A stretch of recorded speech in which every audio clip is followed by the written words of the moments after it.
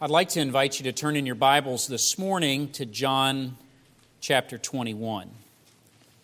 And with the Lord's help, we're going to wrap up the series that we've been dealing with all this last week, which we started on Sunday morning last week and then continued through the week with our fall Bible conference about the need to walk with God. And we started last week on Sunday morning speaking about the most important need, which is the need of regeneration, the need to be born again. And we looked at John chapter 3, and we discussed the fact that unless you've been born again, it's quite impossible to have a real relationship with God. It's absolutely essential that you experience the new birth, which of course is offered to us through the sacrifice of Jesus Christ in our place by the power of the Spirit of God. And then we talked on Sunday night about how that regeneration, that new birth, begins in us a walk with God. It's not God's intention for us just to get saved, check that box, and go on with our life. That's actually a life-transforming encounter where God moves in and He becomes the master of our life. He has a plan and a purpose for us, and He's taking us somewhere. And gratefully, we found that God has revealed Himself to us. He's told us who He is. He's expressed to us His expectations for our life. He's told us how we can live for Him, and in His Word, He communicates to us both personally and powerfully so that we can live a life that would be pleasing to the Lord. He is the initiator of this relationship, and He continues to initiate in building that relationship. Then we talked for a couple of nights about the response that God desires from us. First of all, the response of repentance. When we see our sin and we recognize that we're not all that God wants us to be, it is our responsibility to repent of our sin, to come into a place where we're in agreement with God about that sin and willing for Him to change us. And of course, that's a steady work that He's going to be doing in our life all the way through until He takes us to heaven. Then we talked about the response of obedience, that God really wants us to be obedient to Him. And as He reveals Himself and He shares with us His agenda and what He's doing in and through us, He wants us to cooperate with Him. And we said that'll be the greatest adventure of your life when you start to realize that God is working in this world and He's calling you to work together with Him, and you learn the joy of submitting to Him and walking with Him. Then we talked about the response of prayer, and how as we discover what God is doing in our life, as He speaks to us through His Word, He intends for us to respond with prayer and speaking to Him. He's spoken to us through His Word, and now we can speak back to Him. We can talk with Him and fellowship with Him. Then we spent a little bit of time Thursday night talking about how to structure a personal time with God on a daily basis. How do you meet with God, and how do you make sure that you're setting aside time? How can you develop that pattern and that discipline in your life? We talked about the importance of it, and we talked about some practical suggestions. Then Friday night we talked about the place of the assembly, the importance of being a part of a New Testament church where other people are also walking with God. We're walking with God together. We're keeping each other accountable. We're growing together. And together we're doing the work of the Lord here in this world.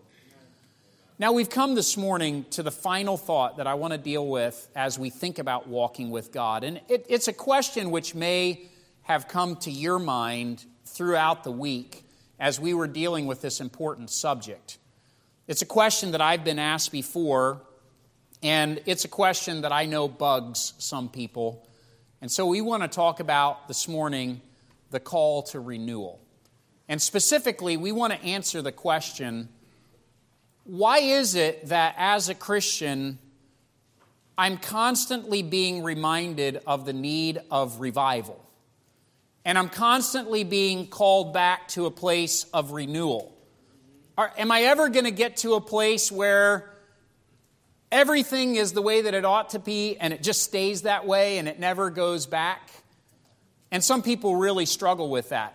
Some people say, why talk about revival so much? If people get revived, shouldn't they just be revived? And I heard a preacher say one time, it's like a bath. Just because you had one yesterday doesn't mean that you don't need one today. And revival is a lot like that. Just because you experienced revival last week or last month or last year doesn't mean that you're still in a revived state. And it's very probable that you need to be called to revival again. Now, this is a theme that we find in the Scriptures all through. John 21, in my opinion, is one of the most touching examples of a call to renewal. The setting, let me just give you the setting before we read the text, which this morning is going to be found in verses 15 through 19. But the setting is that Jesus has died. He has died on the cross. Of course, we know that when he was taken and he was accused, and then it became clear that he was going to be crucified, the disciples of Jesus, the followers of Jesus, had run away for fear of their lives. They were afraid that if the Jewish authorities were going to kill Jesus, that they also might be implicated in this and they would lose their lives. And so they ran. They ran in fear. There's no explaining it away. They simply became terrified of what might happen to them, and they abandoned Jesus and they left. One of those disciples, who was one of the most notable disciples, respected disciples, was a man named Simon Peter. And Simon Peter was kind of at the front of those who ran away in fear. Now, we know that Jesus, after he died, was buried, and he was in the grave for 3 days and 3 nights, and then on Sunday morning, he rose from the dead. The Gospels are very clear about that. Jesus is alive. He rose from the dead, and right away, Jesus began showing himself to the disciples, and he began calling them back to himself. But what you'll find is that those encounters between Jesus and his disciples were awkward at best. And the reason those encounters were awkward is because the disciples realized, Peter at the head of those who realized this, that they had failed Jesus. They realized that though Jesus had prepared them and they were expecting things to go a certain way, it didn't go the way they thought, and then they had run away, and now Jesus is coming back, and he's trying to call them back to the place where they had been, and they're just not sure how to respond. And so Jesus encountered them several times. There's more than one encounter with Jesus, and we come now to John chapter 21, and this is a very important encounter for Simon Peter. And Simon had told the other disciples, and you may recall that before they became followers of Jesus, many of the disciples were fishermen, professional fishermen. They had their own boats, nets, and they fished for a living. So what I know about that is that I could never do that, because if I had to depend for my living on what I caught with my fishing pole, I would go very, very hungry. Or maybe I would learn to be a good fisherman. I'm not sure which. But they were fishermen. And Peter, he was kind of an impulsive person anyway, all through the ministry of Christ. One day, he just says to the other disciples, I'm going fishing. And the other disciples said, we're going with you. And so they all loaded up and they went to the Sea of Galilee, to the place where they were before Jesus found them. And they got out in the boat and they took their nets and they said, we're going to go back and do the thing that we know how to do. Now, it didn't turn out the way that they thought it was going to turn out, because they got out there and they fished all night and they didn't catch a thing. And then in the morning, early in the morning, they were coming close to the shore and they saw a little fire and a person there by the fire cooking some things. And they were looking, trying to figure out what was going on.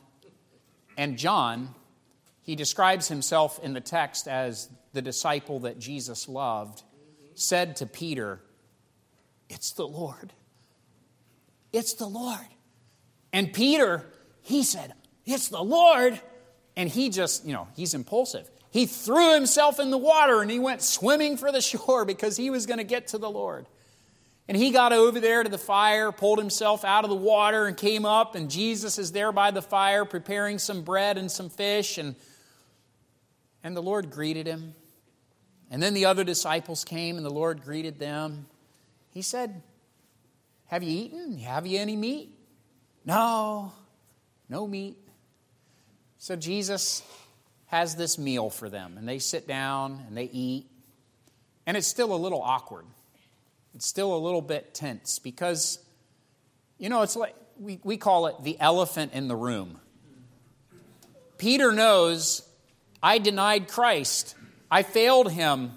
And I'm trying to decide whether to bring it up or not, whether to talk about it. And so Jesus, in verse 15, which is our text, addressed the issue. And it's an issue that needs to be addressed in every one of our lives. "So when they had dined, Jesus saith to Simon Peter, Simon, son of Jonas, lovest thou me more than these? He saith unto him, Yea, Lord, thou knowest that I love thee. He saith unto him, Feed my lambs. He saith to him again the second time, Simon, son of Jonas, lovest thou me? He saith unto him, Yea, Lord, thou knowest that I love thee. He saith unto him, Feed my sheep. He saith unto him the third time, Simon, son of Jonas, lovest thou me? Peter was grieved because he said unto him the third time, Lovest thou me? And he said unto him, Lord, thou knowest all things. Thou knowest that I love thee. Jesus saith unto him, Feed my sheep. Verily, verily, I say unto thee, when thou wast young, thou girdest thyself and walkedst whither thou wouldest. But when thou shalt be old, thou shalt stretch forth thy hands, and another shall gird thee and carry thee whither thou wouldest not. This spake he, signifying by what death he should glorify God. And when he had spoken this, he saith unto him, Follow me. Now, just for a moment, I want you to put yourself in Peter's sandals. I want you to imagine yourself sitting next to the fire with the resurrected Christ who has died for you, looking you in the eyes and asking you this question. Do you love me? I mean, do you love me?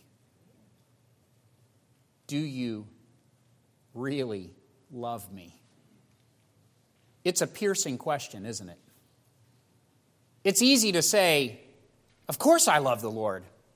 I'm a follower of Jesus. Peter could have said, I'm a disciple. In fact, he answered kind of that way, didn't he? He said, Lord, you know that I love you. Don't you know that I love you? But see, Jesus was driving at something. He was addressing a need in Peter's heart, and that need was a call to renewal. Peter, whether he realized it or not, though he was a follower of Jesus and he was a truly converted person and one of the most passionate disciples of Jesus Christ, had strayed in his walk with God. And he was desperately in need of revival. And the question that needed to be answered in order to come to the place of revival was the question of love. And it's the same question that we need to answer this morning. Maybe throughout this week, you've been listening to these messages and you've been evaluating your own life, and maybe you've even been asking yourself, I hear what Pastor's saying and I want that kind of a walk with God. That's what I desire, but it feels like something isn't right. It seems like I'm just not having that kind of a walk with God. What is going on? Well, I'm going to tell you this morning that when there's something wrong, it always is going to circle back to the answer to this question. Lovest thou me? Do you love the Lord? It's a simple question. It's a question that we easily answer out of hand with little thought, almost dismissively, perhaps a little bit offended that anyone would ask whether or not we love the Lord. but it is a question that we must repeatedly ask ourselves. What is the motivation of my heart? Do I love the Lord? Do I value Him as the master of my life? Now, I want you to think with me for just a moment about this call to renewal, and then we'll try to make some application, and then we'll be done this morning. The first thing I want you to consider is this. It's really unreasonable for us to assume that our walk with God will always be strong. Let me say that again. It's unreasonable for us to expect that our walk with God will always be strong. Amen. I think sometimes when we hear messages about conversion, the Spirit of God moving in, the change that takes place in a person's life, we can tend to get the idea that, well, naturally, if you're truly saved, it's a cakewalk after that. I mean, God is changing your life and everything's going to be easy. It's going to be simple. You're just going to kind of dance through life and everything's going to be a piece of cake. You're going to love the Lord. There'll never be any question. You'll probably never have to be revived again. Your heart will be passionate towards Him. And the only problem with that is that's not what the Scripture says. The reality of the Christian life is a bit more of a struggle than that. And when we present the Christian life in a way that if you truly get saved, you'll just have no more struggle with sin, no more trouble with the flesh, everything's going to be easy, that can really confuse people.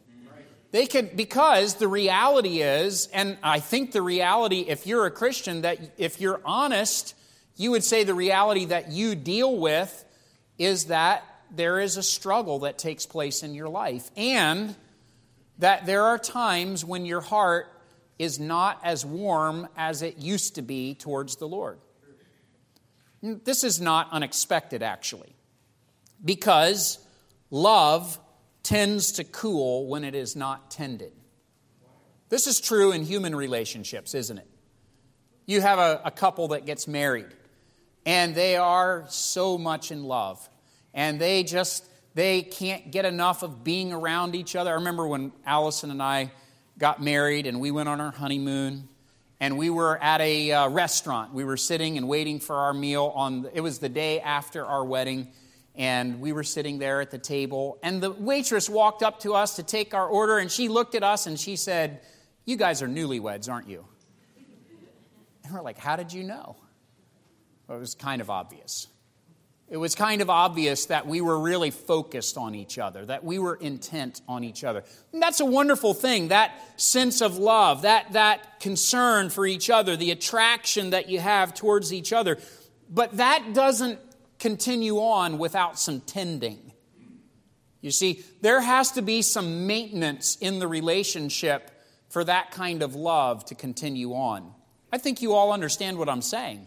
You can't continue being happily married for many years unless there's some investment that is put into the relationship, unless there is a pursuit after that love in the days that follow. Love tends to cool when it is not tended. Your love for God will cool if it is not tended. You can't live on the experience of your conversion. You can't say, "Well, I got saved. Isn't that good enough?" No, there's more to it than that. Amen. God wants to draw you into a loving relationship with Him. And what we find in our life is that because love, though it is not an emotion, love is attached to our emotions. There are times when we feel love more intensely than others. There are times when our emotions are more touched, and we tend to evaluate our love based on the intensity of emotion. And so what we find is that love in our relationship with God as well as in our relationship with others kind of tends to have some ups and downs. There's days when we feel love more, and there's days when we feel love less. There's days when the relationship maybe cools off. And in a human relationship, we ought to be alert to that and realize, oh, okay, things are starting to cool off a little bit. I think I need to go about to strengthen the relationship. It's very important. Same with our relationship with God. When you start to sense some estrangement and you start to sense that you're not walking with God as closely as you used to. Okay, it's time to realize my love for the Lord might be cooling a little bit. I think about this also. Our priorities get out of place without really careful planning and thought. Have you ever noticed that about yourself? Amen. It's easy to fall into patterns of poor priorities. If you just, for instance, if you just get up in the morning and do whatever you feel like doing for the day, with no structure and no priorities, just kind of live by your gut and do whatever feels right in the moment. Well, first of all, you probably won't get out of bed, especially on a morning like this. You probably would just stay in bed. Or when you finally get out of bed, you're probably not going to make all of the best choices. And there's a good chance that you get to the end of your day and say, wow, I didn't really accomplish much and that wasn't a very satisfying day, but at least I did the things that I really felt like doing all day long. It's amazing how our priorities can get sidetracked. And in our Christian life, the same thing happens. Our priorities can get sidetracked and we can get off track from serving the Lord. And also, a third thought here about this unreasonableness of assuming that your walk with God is always going to be strong pertains to this. Your attention tends to get distracted without focus. Have you ever noticed that? Have you ever been talking to someone and they are saying,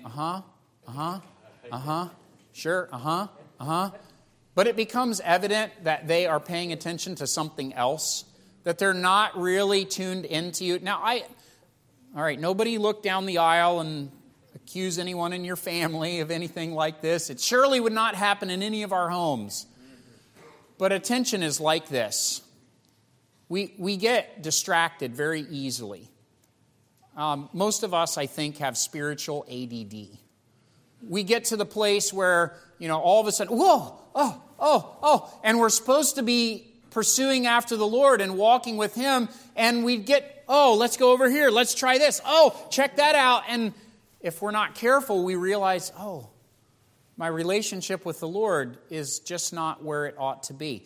Maybe this last week has served for some of you as a little bit of a spiritual checkup to say, I'm not really where I want to be or where the Lord wants me to be.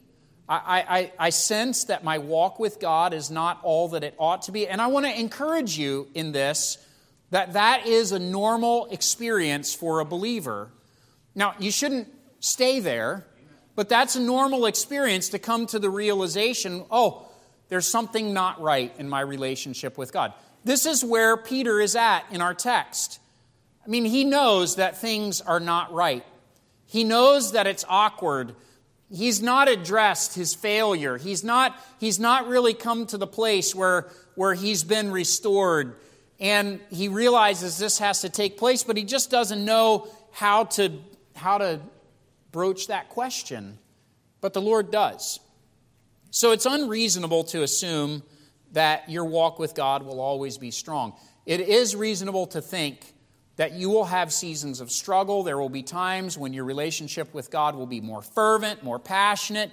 You'll sense a closeness with God. There will be other times that your walk with God it'll be disappointing to you. You'll realize that you're not really seeking after the Lord. Your heart will be awakened to that, and that disappointment hopefully will bring you to a place of repentance and then the responsive obedience to the Lord as you begin to discover what He wants in your life. Amen. The second thought here about this call to renewal is in regards to this. It is comforting to know that God is in the business of calling His people back to a place of fellowship. Amen. You see, in this passage, Peter had failed Christ. And anyone looking on would have thought Jesus would be justified in just letting Peter go back to fishing. Go ahead, Peter, go back to fishing. Go do what you want to do. If that's what you really want, and if that's how you want to treat me, Jesus could say, then forget it. I'll find some other disciples. I don't need you to do my work anyway. Would you agree with me that Jesus would be justified in doing that? I mean, they walked away from Him at the time of His greatest physical need. But that is not how Jesus responded. You see, what we find in this passage is that Jesus actually went looking for Peter. Jesus made preparation to minister to Peter's needs. And then Jesus opened up the subject which was on Peter's heart that he didn't know how to bring before the Lord. And Jesus said, let's talk about this. Let's talk about your love for me. Let's talk about your plans for the future. Let's talk about what you're going to do. Because in Peter's shoes, he could be forgiven as well for thinking, Jesus is done with me. I'm finished. I'm washed up. I failed. He told me I was going to fail, and I failed. I failed him. I denied him. I don't deserve to be his disciple. I'm finished. I'm done. I'm just going to go back to fishing. You could see him thinking that way. But Jesus had other plans. And this is one of the most comforting things about our God, is his relentless pursuit after the heart of his people. Amen. If you are truly saved, the God of heaven has no intention of letting you live your life after your plans and your ways, ignoring him and doing your own thing. And this is actually where chastisement comes in. And you might say, oh, chastisement. I don't like to think about that. Chastisement, the correction of God, the discipline that God enacts in his children's life is not something that is just for pain. It is because he loves us. And because he loves us too much to let us go off track and start pursuing our own plans and living our own way.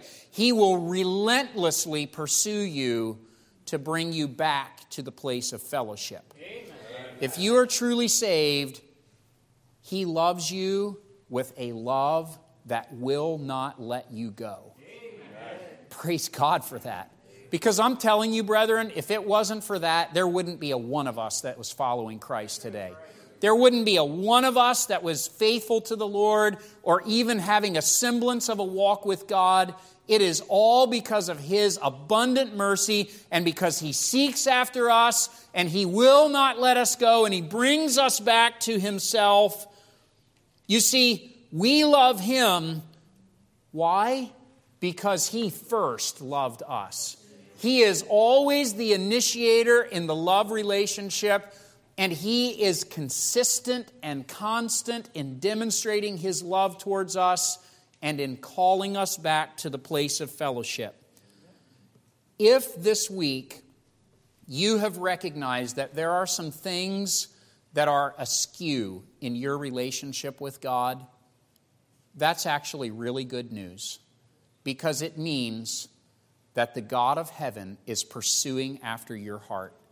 He is calling you back to a place of fellowship. He wants you to walk with him. And this is a tremendous treasure to us. Now, it's unreasonable to assume that your walk with God will always be strong. It's perfectly reasonable to think there's going to be ups and downs. Praise God that in those seasons when we're down, God is busy calling us back to fellowship with him.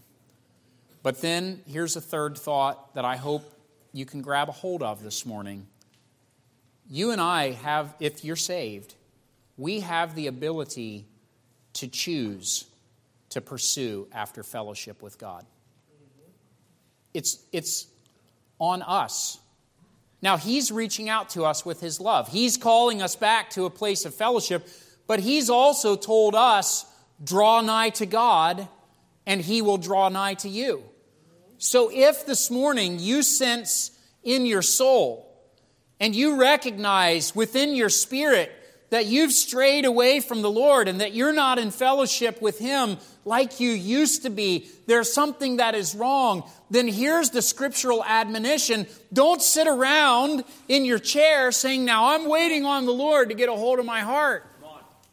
I mean, if you sense there's something wrong, that's him showing you that he's trying to get a hold of your heart. Here's what you do. You draw nigh to him. You come back to that place of fellowship. If you've been saved for any length of time, you know what God is expecting of you. You know what it means to walk with God. Don't wait around. Get back to the place of fellowship. You say, where do I go? Go wherever it was that you lost His presence. Where was it? Most likely it was a place where He said, I want you to obey. And you said, no, thank you. I'll do what I want to do. He's not gone anywhere, you see. In fact, He's still pursuing you, but He's also not going to overlook the fact that there's something to deal with. Amen. There's something to take care of. In this passage, and the Scripture is not explicit in explaining to us exactly what is going on, what Peter is thinking, what the Lord is trying to do, but there is a decided emphasis in the text that we read that Jesus asked this question 3 times, and the third time that Peter heard this question, he was grieved that Jesus asked him the third time. The text makes a point of saying that. I hope you noticed it as we were reading through. Now you could ask, why was he grieved about the third time? Is it because he was irritated that Jesus would ask him so many times what he felt was an obvious question or something that he felt he had demonstrated? Was there some kind of special significance of the number 3? Well, I think that it has a lot more to do with what was going on in Peter's heart at this point, which was, as you may recall, he had denied the Lord 3 times. And Jesus had told him that he was going to deny Him 3 times. And Peter had said, I'll never do it. I'm going to follow you. It's never going to happen to me. But Jesus had warned him. And then when Peter realized what he had done, which was exactly what Jesus had warned him about, he ran away in shame. And up to this point, this issue has not really been addressed. So my personal opinion is that what Jesus is doing is He's gently addressing the issue of Peter's heart, which is, Peter, you failed. You denied me. You denied me just like I told you that you would deny me. And Peter, in his mind, goes back to that point of failure. And now the Lord is asking him, Peter, what are you going to do? How are you going to respond in this situation? So Peter has a choice. His choice is he can pursue after the Lord in relationship with Him by responding to what Jesus is trying to talk to him about, or he can put distance between him and Jesus and walk away. It's the same choice that you and I have. As God begins dealing in your heart and you recognize, things aren't right. I recognize that I'm not walking with the Lord like I ought. There's some things that are wrong. My prayer life isn't what it used to be. My time in the Word seems to be kind of dull. I'm not sure what's happening. I haven't sensed that God is working in my life on a daily basis. I haven't seen His hand at work. And if you find yourself in that place, it would be a good time to say, I'm not going to wait around. I'm going to really get after this, and I'm going to pursue after the Lord. You say, what does that look like? Well, it might look like, first of all, just saying to the Lord, here I am, Lord. I'm not sure what's going on, but I know that things aren't the way that they used to be, and they're not the way that I want them to be. And I want to know how to get it right. I want to know how to draw close to you. I want to pursue after you.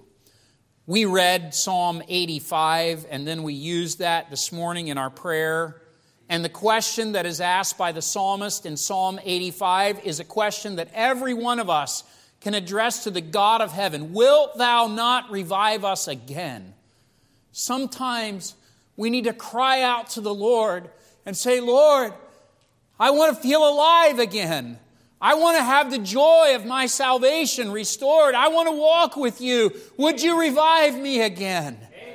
And as a church, maybe it's time that we say, Lord, would you revive us? Would you draw nigh to us? Would you draw us nigh to you? Would you give us the sense that we're in your presence? Brethren, I don't have much interest in being a part of something that is not connected to the God of heaven. Life is too short to go through the motions of religion without God being present. I don't know about you, but what I long for is for the presence of God to be manifested in this place and among this people, so that in our lives we would say, God is real. He's alive. I know He's alive. And I have a relationship with Him. That's what I want, and that's what I hope you want. We can ask that question, wilt thou not revive us again? But you know what we can do as well, besides talking to God about this so that we could pursue after Him, is that you and I can start to make choices that stoke the fire of our love for God. You see, the truth is, there's a lot of little foxes that have spoiled the vines in our Christian walk, undoubtedly. There's a lot of little pests that get into our life, and we've permitted them there. We've allowed things to steal away our love for the Lord. And if we start to look, we begin to see, it's no wonder that the Lord feels so far away. Can't remember the last time I opened His Word and asked Him for what He has for me today and dug into the Scriptures and sought after Him. I can't remember the last time I sincerely cried out to the Lord with prayer, with supplication. I can't remember the last time I said, Lord, here I am. What do you want to do with me? Small wonder that you're not hearing from the Lord, you see. If you're not giving Him access to your life. So you say, what are the kind of things that stoke the fire of my love for the Lord? Well, it's a lot like a human relationship. It's a marriage. When a couple starts to realize that their love life is faltering, there's a couple responses that they could have. Sadly, a lot of couples will just kind of fold their arms and say, well, it's too hard. We fell out of love. We used to be in love and it was nice then, but we fell out of love, so forget it. We're not meant for each other anymore. I guess there's just no chemistry. Chemistry has nothing to do with it. Amen. Choices have everything to do with it. That's right. You see, when you were in love with each other, you chose to spend time together.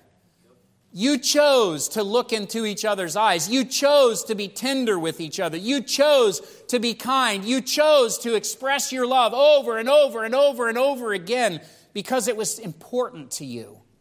What happened? Well, it's what happens with neglect in all relationships. You stop doing those things. The same thing happens in our relationship with God. We say, I remember what it was like before, but it's not like that anymore. I guess I just don't have any more chemistry with God. That's silly. That's fatalistic. Do the things that you did then. Get in the Word. Get on your face before God. Get busy in His work. Ask Him to be real in your life. Start doing the things that you know you're supposed to do. This is what God told the church at Ephesus. He said, I have somewhat against thee, because thou hast left thy first love. Repent, therefore. And then He said, do the first works. Go back to the place where you knew you had fellowship with God and do the same things. Pursue after Him. Don't be content to sit over in a corner with your arms crossed saying, well, if God wants me, He can come get me. He is going to pursue after you, but don't you understand that you need to respond? Amen. That you need to be open to what He's trying to do in your life? What are the choices that stoke the fires of our love for God? Well, they would be choices of worship and obedience. So as you find out who He is, you worship Him. And as you understand His plan, what He wants you to do, how you should be obedient to Him, you say, yes, sir, I'm going to get busy. Amen. Now, it's interesting here in this passage, Jesus addresses Peter's love. And then he says to Peter, I've got a job for you. How is Peter going to come back to the place of fellowship and love and commitment to the Lord? He's going to get right with Jesus, and then he's going to surrender to what God has in store for him, which was what God was doing all along during Jesus' ministry, what he was preparing Peter for. And he's saying, I'm not done with you, Peter. I've still got something for you to do. I want you to come back to fellowship with me. I want you to come back to a place of love. I want you to come back to the place of revival, to an awakened heart, because I have something for you to do, which is what I want to conclude with this morning. We cannot afford to not walk with God because the God of heaven has something for us to do. Amen. We don't want to just twiddle our thumbs and waste away our time, fritter away the years until we die and our body goes in the ground and, oh goody, we get to go to heaven. God has something for us to do. Amen. Now there's a need for us to seek after Him, to walk with Him, to be sensitive to His plan for our lives. Most of us have little understanding of how much God is able to do through us when we are surrendered to Him. Many times I think that the impact that our life could have when we're surrendered to the Lord is not even something that we'll know this side of heaven. God gives us little glimpses to encourage us, and that's a wonderful thing. But personally, I think when we get in the presence of the Lord, part of what's going to bring us to worship the Lord is when we begin to realize how, as we were just obeying Him in the ordinary things that we thought were so simple, so ordinary, that's just what you're supposed to do, God was at work through us and we didn't have any idea. We didn't know what He was up to. It's wonderful when God gives you a revelation like that. This morning, I got a video with a man sharing his testimony who, according to his testimony, was saved 20 years ago when I preached a message. And he was sharing about what God did in his life. And I had heard that he had gotten saved, but I had never heard his testimony himself. And he was sharing how God worked in his life. And it took me back to 20 years ago. And what was I was just doing what I was doing, what I was supposed to do. I was in another country, and he happened to be a translator who was translating a message that I was preaching, but he was unconverted, and God worked in his life. And that night, he trusted Christ, and his life has been changed. Amen. Now, that is a wonderful thing for me to say, wow, I praise God. God was working through that situation. That's what I mean. God gives you these little windows and shows you when you're walking with Him, fellowshipping with Him, He wants to work in and through you to impact this world. That's what He wanted to do with Peter. And that's why we cannot afford to live in a dull, unrevived, estranged from God or cold towards God state. We need to constantly be drawing nigh to God so that He will draw nigh to us so that we can be a part of what He is doing in this world. Does that make sense to you? And the challenge is really simple this morning. It's very simple. If you realize that you're not where God wants you in your walk with Him, if you realize that you're not where perhaps you used to be at one time, this morning, don't make excuses. Don't just dismiss it. Be real with God. Be real with yourself. And talk to God this morning and say, God, wilt Thou not revive us again? Won't You be real in my life? I want to draw nigh to You. I want You to draw nigh to me.